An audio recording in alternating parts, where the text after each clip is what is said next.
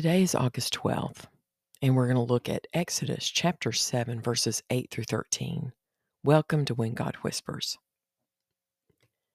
Then the Lord said to Moses and Aaron, "When Pharaoh says to you, 'Prove yourselves by working a miracle,' then you shall say to Aaron, 'Take your staff and cast it down before Pharaoh, that it may become a serpent.'" So Moses and Aaron went to Pharaoh and did just as the Lord commanded. Aaron cast down his staff before Pharaoh and his servants, and it became a serpent. Then Pharaoh summoned the wise men and the sorcerers, and they, the magicians of Egypt, also did the same by their secret arts.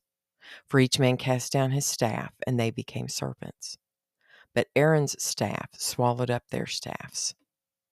Still, Pharaoh's heart was hardened, and he would not listen to them, as the Lord had said. So yet again, Moses and Aaron are instructed by God to go to Pharaoh, even though God told them that Pharaoh's heart would be hardened. God knew that the miracles performed by Aaron would not change the man's heart. It's so easy for us as humans to live with a hardened heart. I know I spent 5 years or so with a very hard heart toward a family member. I remember praying faithfully that God would change this person as soon as possible. Instead, God convicted me of my sin and taught me to not pray for change in the other person, but a change in my own heart. I spent a few years convicted and praying this prayer many times a day. He answered me. This was not a miracle of biblical proportions, but a biblical lesson for me. Are you dealing with a hardened heart toward a situation or another person?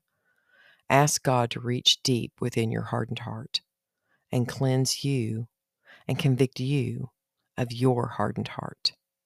Only then can your heart be made right with God. Heavenly Father, may I learn from Debbie's example of humility and obedience, and always pray that I could be a woman of humility and prayer, and be willing to see that I need a pure heart, a humble heart, a heart to see where I need your healing touch. I know we all have areas where you need to be allowed to work on us. I know you have so many layers of work to do on me.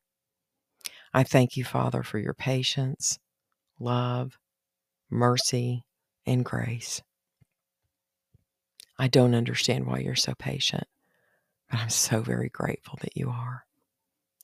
Help me see your truth for my life. Help me be willing to make the changes you have for me to make. In Jesus' name, amen.